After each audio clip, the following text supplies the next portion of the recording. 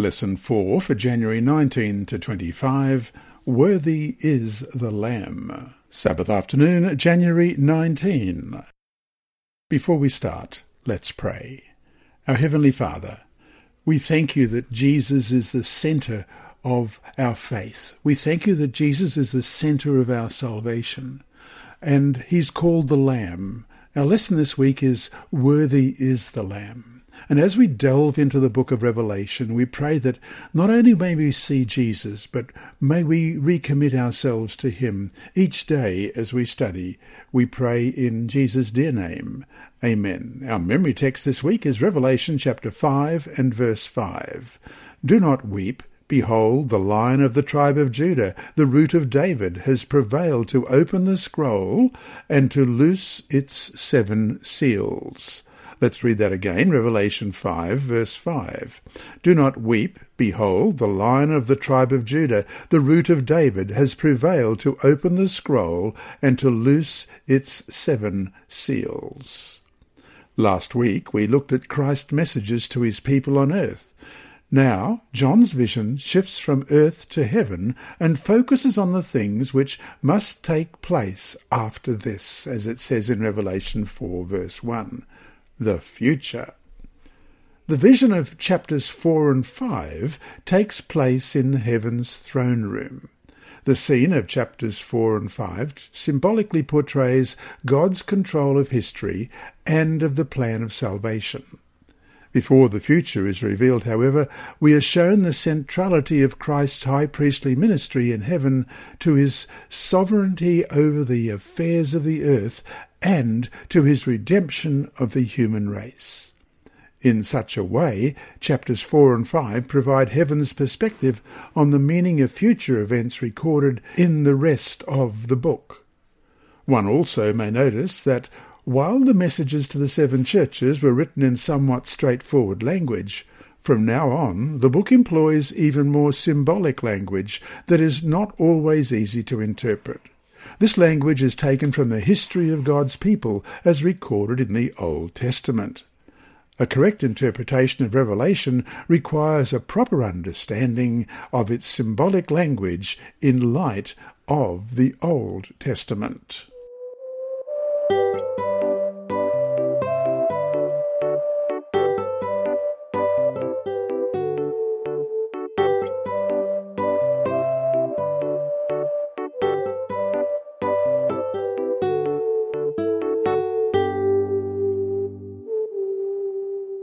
Sunday, January 20, in the heavenly throne room. Starting in Revelation chapter 4, verse 1, Jesus invites John to come up to heaven to be shown a panoramic survey of history from his time until Christ's return.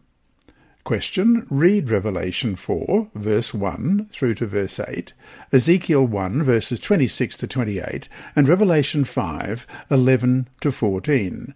Describe heaven's throne room. What do these verses teach us about the nature of the heavenly throne room? First of all, Revelation 4, 1 to 8. After these things I saw a door standing open in heaven. I heard the first voice like a trumpet speaking to me. It said, "Come up here, and I will show you what must happen after this." Instantly I came under the Spirit's power. I saw a throne in heaven, and someone was sitting on it, and one sitting there looked like grey quartz and red quartz. There was a rainbow around the throne which looked like an emerald. Around that throne were 24 other thrones, and on those thrones sat 24 leaders wearing white clothes. They had gold crowns on their heads. Lightning, noise, and thunder came from the throne. 7 flaming torches were burning in front of the throne. These are the 7 spirits of God. In front of the throne there was something like a sea of glass as clear as crystal. In the centre, near the throne, and around the throne were 4 living creatures covered with eyes in front and in back. The first living creature was like a lion, the second was like a young bull, the third had a face like a human, and the fourth was like a flying eagle. Each of the 4 living creatures had 6 wings and were covered with eyes inside and out. Without stopping day or night, they were singing, "Holy, holy, holy is the Lord God Almighty, who was, who is, and who is coming." And then Ezekiel 1, verses 26 and 28. Above the dome over their heads was something that looked like a throne made of sapphire. On the throne was a figure that looked like a human. Then I saw what he looked like from the waist up. He looked like glowing bronze with fire all around it. From the waist down he looked like fire. A bright light surrounded him. The brightness all around him looked like a rainbow in the clouds. It was like the Lord's glory. When I saw it, I immediately bowed down and heard someone speaking. And Revelation 5, verses 11 to 14. Then I heard the voices of many angels and 4 living creatures and the leaders surrounding the throne. They numbered 10,000 times 10,000 and thousands times thousands. In a loud voice they were singing, "The Lamb who was slain deserves to receive power, wealth, wisdom, strength, honour, glory, and praise." I heard every creature in heaven, on earth, under the earth, and on the sea. Every creature in those places was singing, "To the one who sits on the throne, and to the Lamb, to praise, honour, glory, and power for ever and ever." The 4 living creatures said, "Amen." Then the leaders bowed and worshipped. The apostle looked through the open door into the heavenly temple and at the throne of God. The throne symbolized God's rule and governing authority over creation, while the rainbow around the throne signifies God's faithfulness to his promises. Let's look at Genesis 9, verses 13 to 16. "I will put my rainbow in the clouds to be a sign of my promise to the earth. Whenever I form clouds over the earth, a rainbow will appear in the clouds. Then I will remember my promise to you and every living animal. Never again will water become a flood to destroy all life. Whenever the rainbow appears in the clouds, I will see it and remember my everlasting promise to every living animal on earth." And Isaiah 54, verses 9 and 10. "To me this is like Noah's floodwaters, when I swore an oath that Noah's floodwaters would never cover the earth again. So now I swear an oath not to be angry with you or punish you. The mountains may move and the hills may shake, but my kindness will never depart from you. My promise of peace will never change, says the Lord, who has compassion on you." However, Satan, who usurped the dominion of this earth and is God's adversary, has disputed divine authority. The central issue in the great controversy between God and Satan is about who has the right to rule. The purpose of the heavenly council that John saw gathered in the heavenly throne room was to affirm God's rightful rule over the universe, as we have already read in Revelation 4, 1-8 and Revelation 5, 11-15. Question. Read Revelation 4, verses 8-11 and Revelation 5, 9-14. What can you learn about true worship in these passages? In chapter 4, why is the Lord God worthy of being worshipped? And in Revelation 5, 9-14, why is the Lamb worthy? Well, first of all, Revelation chapter 4, verses 8-11.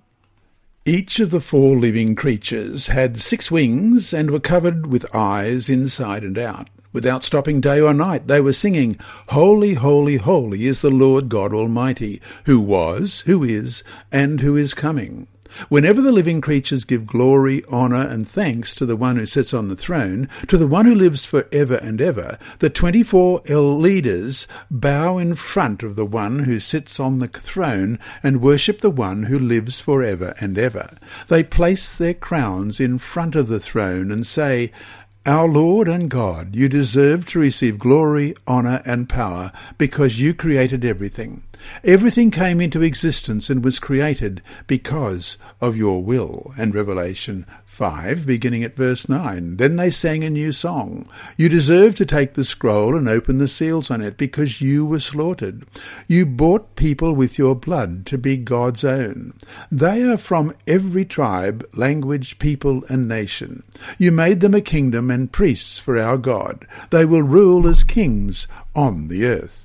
Then I heard the voices of many angels, the 4 living creatures and the leaders surrounding the throne. They numbered 10,000 times 10,000 and thousands times thousands. In a loud voice they were singing, "The Lamb who was slain deserves to receive power, wealth, wisdom, strength, honour, glory, and praise."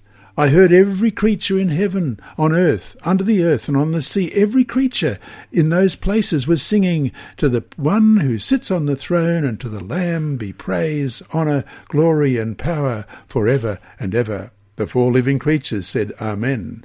Then the leaders bowed and worshipped. Revelation 4 gives a general description of the throne room in the heavenly temple and of the worship that repeatedly takes place there. While the worship in chapter 4 praises God's creative power, chapter 5 celebrates the redemption provided by the slain Lamb. These chapters show that true worship recounts and celebrates God's mighty acts of creation and redemption. God, who created the world in 6 days, has the power and ability also to restore the world to its original condition and to turn it into the eternal home for his people, all of which he has promised to do. So to finish the day, think about what the gospel teaches. The one who created not just us and our world, but the entire cosmos, also was the Lamb who was slain, as it said in Revelation 5:12, for us. What amazing hope does this teaching present amid a world full of pain and turmoil?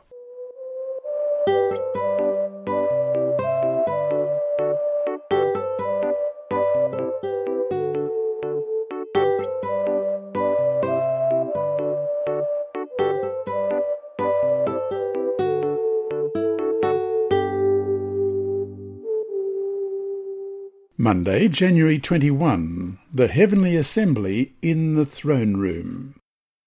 The description of the elders in Revelation 4:4 shows that they are not angelic beings. The title elders in the Bible always is used for humans, in contrast to angels, who invariably stand in God's presence. These elders sit on thrones. The white robes they wear are the attire of God's faithful people, as we read in Revelation 3, verses 4 and 5. But you have a few people in Sardis who have kept their clothes clean. They will walk with me in white clothes because they deserve it. Everyone who wins the victory will wear white clothes. I will never erase their names from the book of life. I will acknowledge them in the presence of my Father and his angels. The victory crowns, from Greek Stephanos, in Revelation 4:4, around that throne were 24 other thrones, and on these thrones sat 24 leaders wearing white robes. They had gold crowns on their heads, are reserved exclusively for the victorious saints, as we read in James 1:12. Blessed are those who endure when they are tested. When they pass the test, they will receive the crown of life that God has promised to those who love him. All of these details suggest that the 24 elders are glorified saints. The number 24 is symbolic. It consists of 2 sets of 12. The number 12 in the Bible being a symbol of God's people. The 24 elders could represent God's people in their totality, from both the Old and New Testament times. The number 24 also mirrors the chiefs of the 24 divisions of priests who took turns serving in the earthly temple services, as recorded in 1 Chronicles 24, 1-19. Let's read that. The divisions of Aaron's descendants were as follows. Aaron's sons were Nadab and Abihu, Eleazar and Ithamar. Nadab and Abihu died before their father died, and neither had any children, so Eleazar and Ithamar served as priests. David, Eleazar's descendant Zadok, and Ithamar's descendant Ahimelech, divided Aaron's descendants into groups for service. Since Eleazar's descendants had more men who were family heads than Ithamar's descendants, they were divided so that Eleazar's descendants had 16 family members or family leaders, and Ithamar's descendants had 8 family leaders. Both groups were divided impartially by drawing lots, so that there were officers for the whole place and officers for God among both Eleazar's and Ithamar's descendants. The scribe Shemaiah was a son of Nathanael and a descendant of Levi. Shemaiah recorded their names in the presence of the king, the princes, the priest Zadok, Ahimelech, son of Abiathar, and the family leaders of the priests and Levites. One family was chosen for Eleazar, another for Ithamar. The first lot drawn was for Jehoiarib, the second for Jediah, the third for Harim, the fourth for Sorium, the fifth for Malchiah, the sixth for Mijamim, the seventh for Hakkoz, the eighth for Abijah, the ninth for Jeshua, the 10th for Shechaniah, the 11th for Eliashib, the 12th for Jachim, the 13th for Huppah, the 14th for Jeshibab, the 15th for Bilgah, the 16th for Immer, the 17th for Hezir, the 18th for Hapizez, the 19th for Pethahiah, the 20th for Jahaziel, the 21st for Jachin, the 22nd for Gamal, the 23rd for Deliah, the 24th for Maaziah. These were their priestly groups when they went to serve at the Lord's temple. Their ancestor Aaron made these rules for them, as the Lord God of Israel had commanded him. The fact that the 24 elders were never mentioned before in the Bible implies that they are a new group in the heavenly throne room. They perhaps are the ones who were raised from the dead at the time of Jesus' death, as we read in Matthew 27:51-53. Suddenly the curtain in the temple was split in two from top to bottom. The earth shook, and the rocks were split open. The tombs were opened, and the bodies of many holy people who had died came back to life. They came out of the tombs after he had come back to life, and they went into the holy city, where they appeared to many people.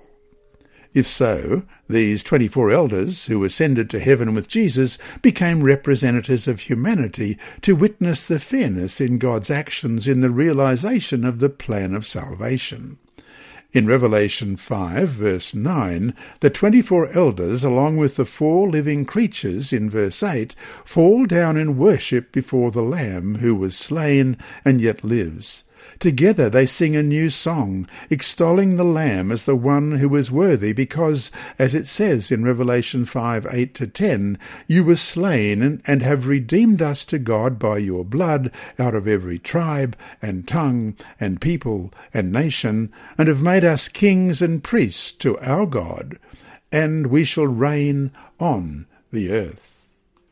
Question. Revelation 4, verses 6-8, also mentions the 4 living creatures or beings. Compare their description with the 4 living beings in Ezekiel 1, verses 5-14, Ezekiel 10, 20-22, and with the seraphim in Isaiah 6, verses 2 and 3. Revelation 4, beginning at verse 6, in front of the throne there was something like a sea of glass as clear as crystal. In the centre near the throne and around the throne were 4 living creatures, covered with eyes in front and in back. The first living creature was like a lion, the second was like a young bull, the third had a face like a human, and the fourth was like a flying eagle. Each of the 4 living creatures had 6 wings and were covered with eyes inside and out. Without stopping day or night, they were singing, Holy, holy, holy is the Lord God Almighty, who was, who is, and who is coming. And Ezekiel 1, 5-14, in the centre of the cloud I saw what looked like 4 living creatures. They were shaped like humans, but each of them had 4 faces and 4 wings. Their legs were straight, their feet were like those of calves, and they glittered like polished bronze. They had human hands under their wings on each of their 4 sides. All 4 of them had faces and wings. Their wings touched each other. The creature went straight ahead, and they did not turn as they moved. Their faces looked like this. From the front, each creature had the face of a human. From the right, each one had the face of a lion. From the left, each one had the face of a bull. And from the back, each one had the face of an eagle. That is what their faces looked like. Their wings were spread out, pointing upward. Each creature had 2 wings with which they touched each other. The other 2 wings covered their bodies. Each of the creatures went straight ahead. They went wherever their spirit wanted to go, and they didn't turn as they moved. The living creatures looked like burning coals and torches. Fire moved back and forth between the living creatures. The fire was bright, and lightning came out of the fire. The living creatures ran back and forth like lightning. Ezekiel 10, beginning at verse 22.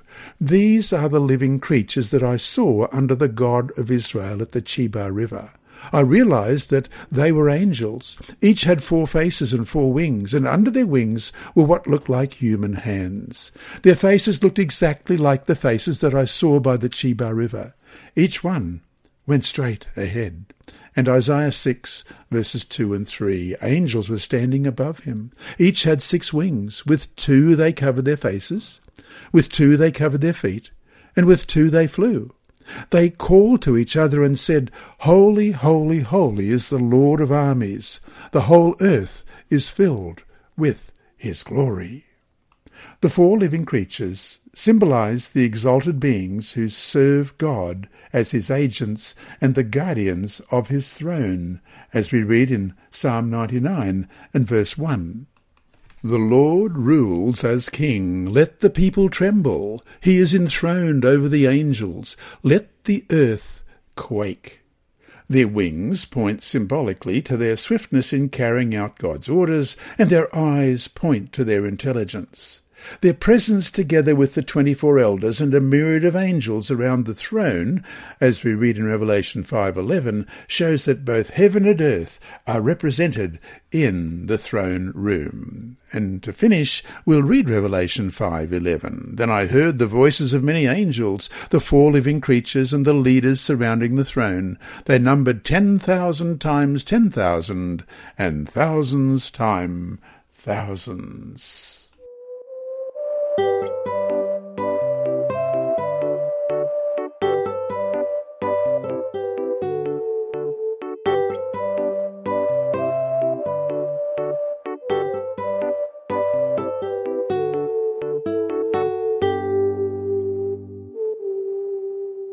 Tuesday, January 22, the Sealed Scroll.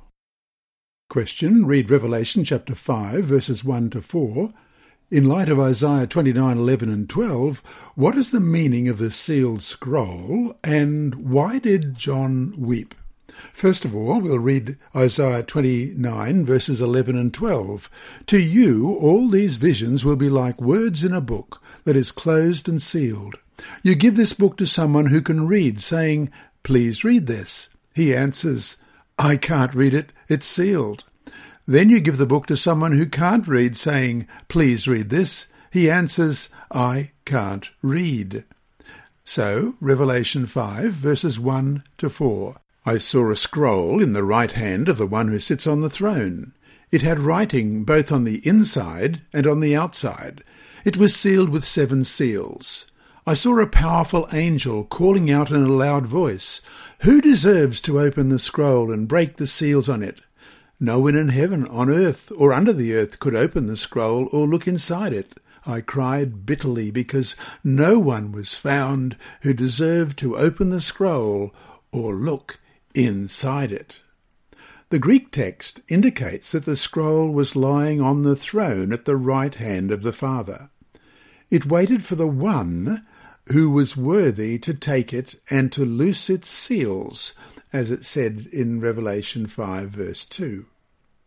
In the words of Ellen G. White, The sealed scroll contains, as she writes in Manuscript Releases Volume 9, page 7, the history of God's providences, the prophetic history of nations and the Church.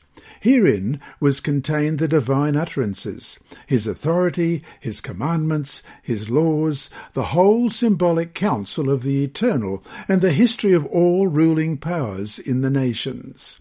In symbolic language was contained in that roll the influence of every nation, tongue, and people from the beginning of earth's history to its close. End of quote.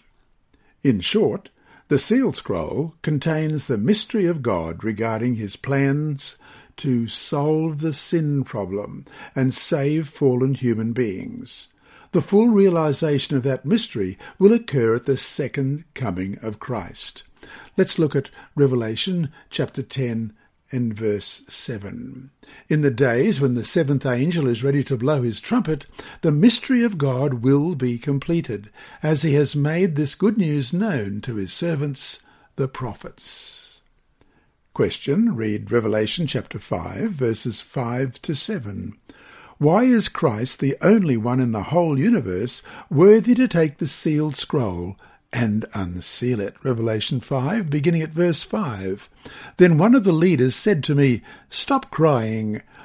The Lion from the tribe of Judah, the Root of David, has won the victory. He can open the scroll and the 7 seals on it." I saw a lamb standing in the centre near the throne with the 4 living creatures and the leaders. The lamb looked like he had been slaughtered. He had 7 horns and 7 eyes, which are the 7 spirits of God sent all over the world.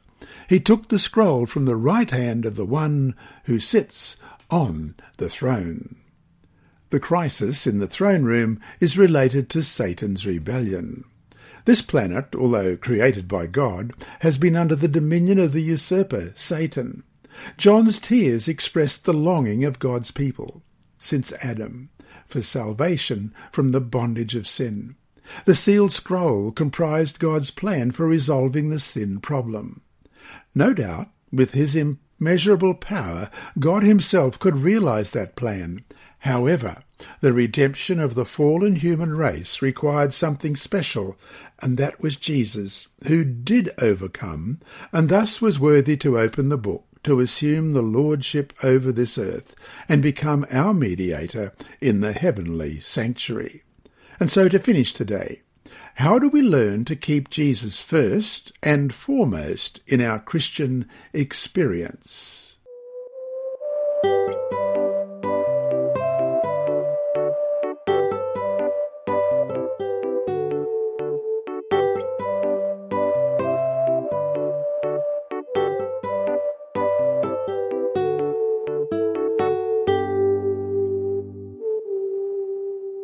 Wednesday, January 23. Worthy is the Lamb. Question. Read Revelation chapter 5, verses 8 to 14, along with Ephesians 1, 20 to 23, and Hebrews 10, 12. Together, what are they saying that should give us great hope and comfort amid a world that, in and of itself, offers so little of either? Revelation 5, beginning at verse 8. When the Lamb had taken the scroll, the 4 living creatures and the 24 elders bowed in front of him. Each held a harp and a gold bowl full of incense, the prayers of God's holy people. Then they sang a new song. You deserve to take the scroll and open the seals on it, because you were slaughtered. You bought people with your blood to be God's own. They are from every tribe, language, people, and nation. You made them a kingdom and priests for our God. They will rule as kings on the earth. Then I heard the voices of many angels, the 4 living creatures, and the leaders surrounding the throne. They numbered 10,000 times 10,000 and thousands times thousands. In a loud voice they were singing, The Lamb who was slain deserves to receive power, wealth, wisdom, strength, honour, glory, and praise. I heard every creature in heaven, on earth, under the earth, and on the sea, every creature in those places was singing, To the one who sits on the throne and to the Lamb be praise, honour, glory, and power for ever and ever.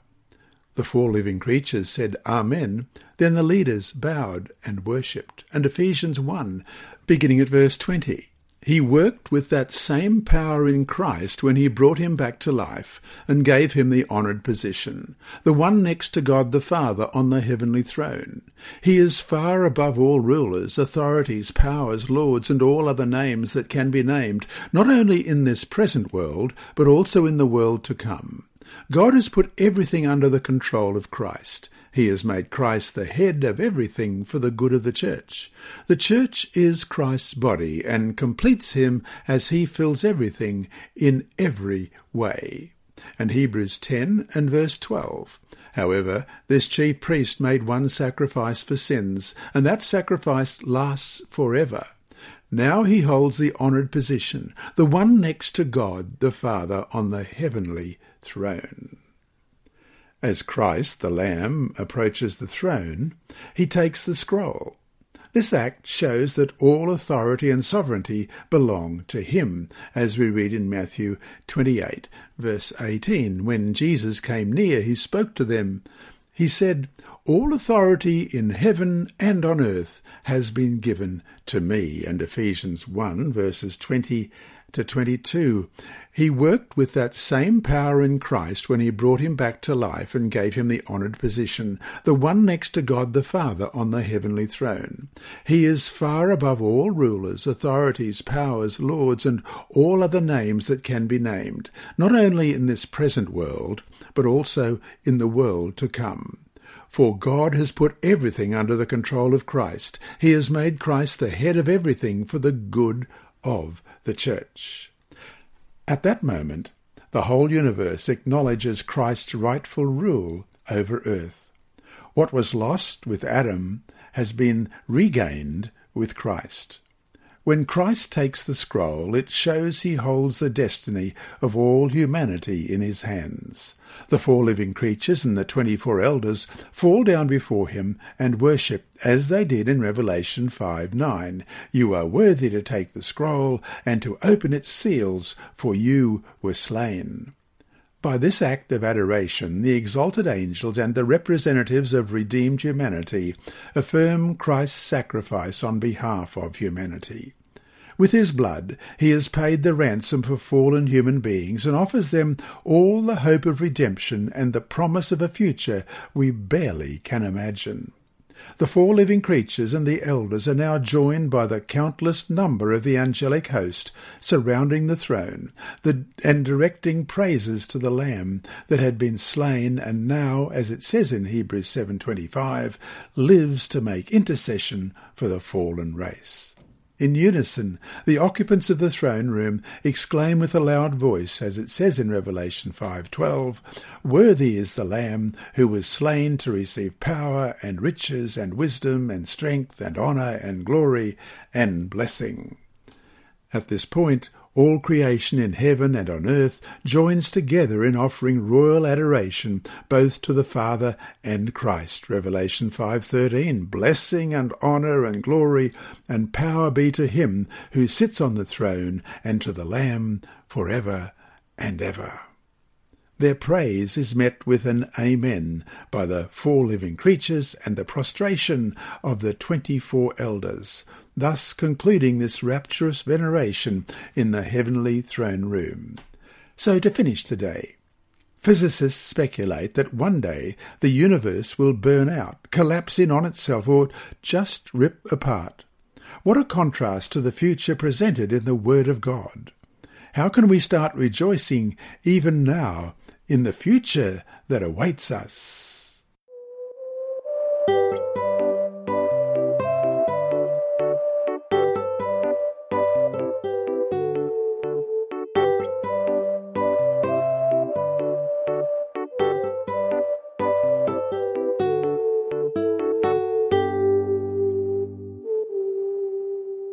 Thursday, January 24, the significance of Pentecost.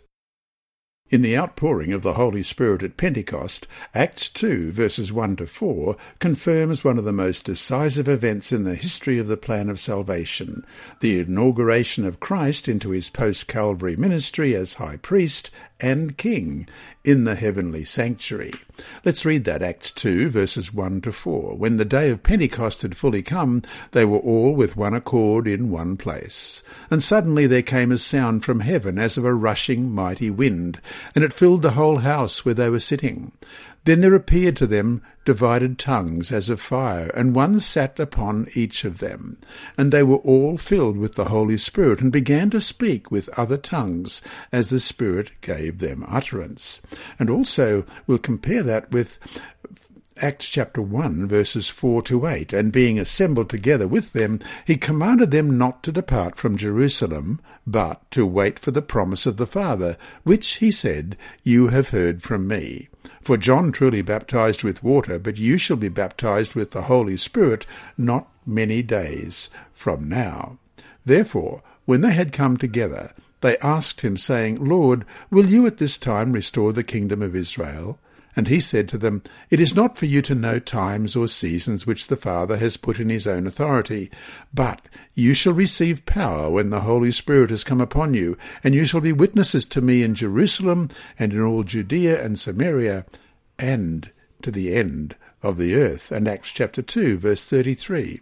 Therefore, being exalted to the right hand of God, and having received from the Father the promise of the Holy Spirit, he poured out this which you now see and hear.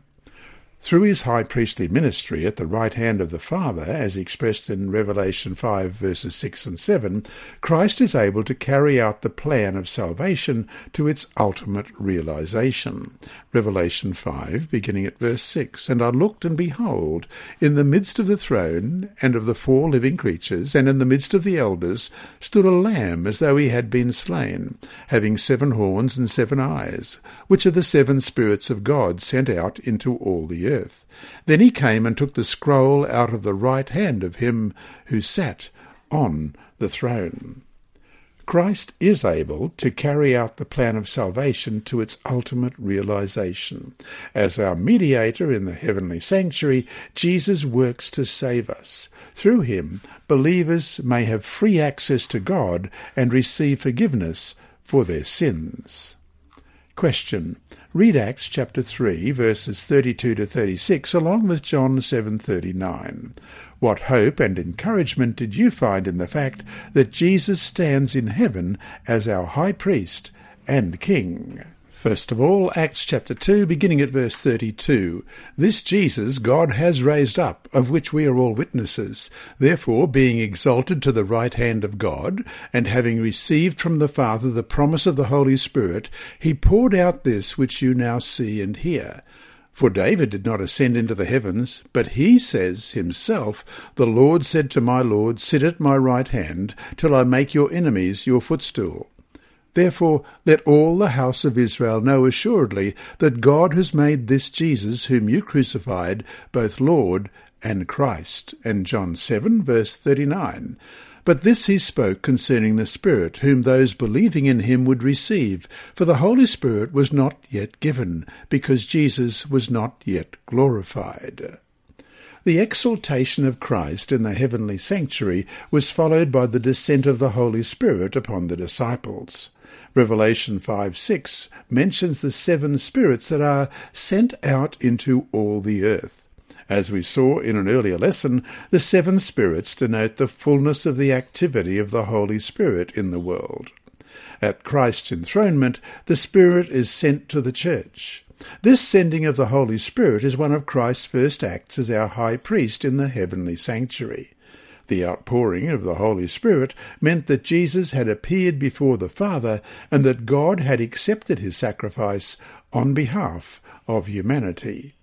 From the Acts of the Apostles, page 38 and 39, we read, Christ's ascension to heaven was the signal that his followers were to receive the promised blessing.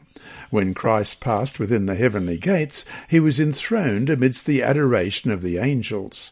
As soon as this ceremony was completed, the Holy Spirit descended upon the disciples in rich currents, and Christ was indeed glorified, even with the glory which he had with the Father from all eternity. The Pentecostal outpouring was heaven's communication that the Redeemer's inauguration was accomplished. According to his promise, he had sent the Holy Spirit from heaven to his followers as a token that he had, as priest and king, received all authority in heaven and on earth, and was the anointed one over his people. So, to finish today, read Hebrews 4:16 and Hebrews 8:1. Let us therefore come boldly to the throne of grace, that we may obtain mercy and find grace to help in time of need. And Hebrews 8:1, now this is the main point of the things we are saying. We have such a high priest who is seated at the right hand of the throne of the majesty in the heavens. What hope and encouragement do you find in the assurance that Jesus, as priest and king, has received all authority in heaven and on earth? How does believing this truth help you deal with everyday situations in your life and with the uncertainty of the future?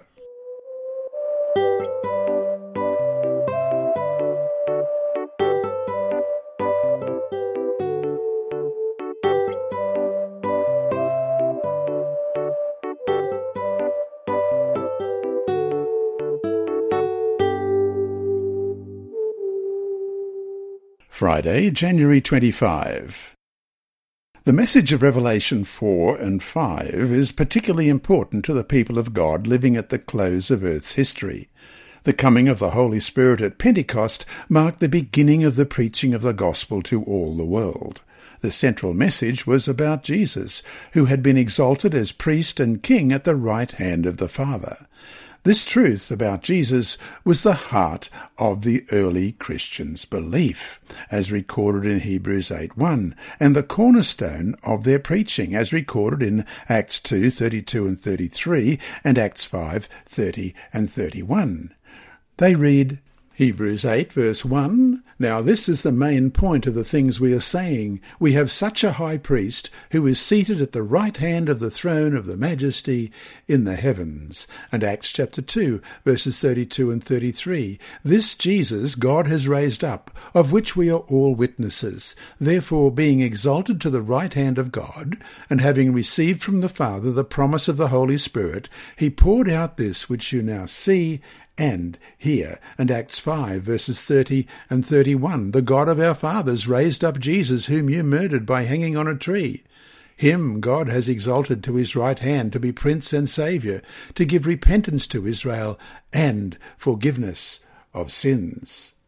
It also was their motivation and the source of their faith and courage in the face of persecution and difficult life situations, as we read in Acts 7, verses 55 and verse 56.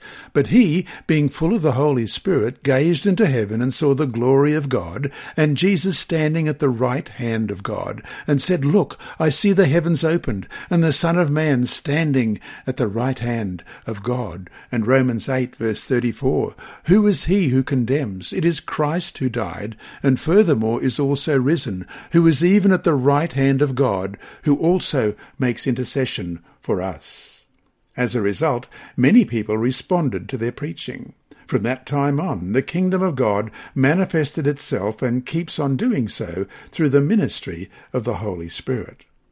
We never must forget that it is only the good news of salvation in Christ that can reach and transform human hearts and lead people to respond to the call of the everlasting gospel to fear God, give him glory, and worship him, as we read in Revelation 14, verse 7.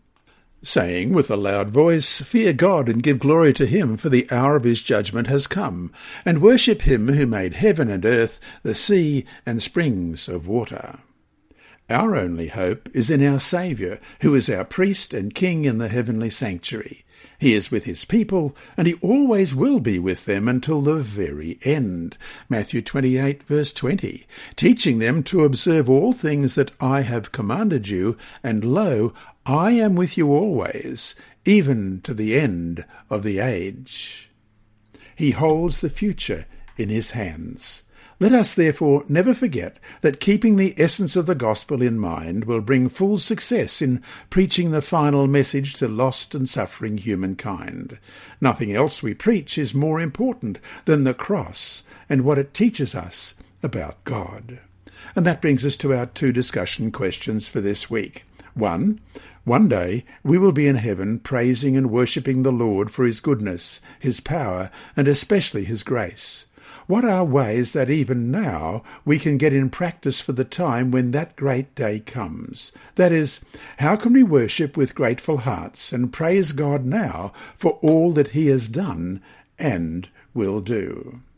And 2, read Revelation 4 verse 11 and 5 verse 9. In what roles do we see the Father and the Son here, and how are both roles central not just to the plan of salvation, but also to why God is so worthy of our worship? Revelation 4 verse 11, you are worthy, O Lord, to receive glory and honour and power, for you created all things, and by your will they existed and were created. And Revelation 5 verse 9, and they sang a new song, saying, you are worthy to take the scroll and to open its seals, for you were slain. You have redeemed us to God by your blood, out of every tribe and tongue and people and nation. How is the Sabbath and what it teaches an expression of these two wonderful truths about our God?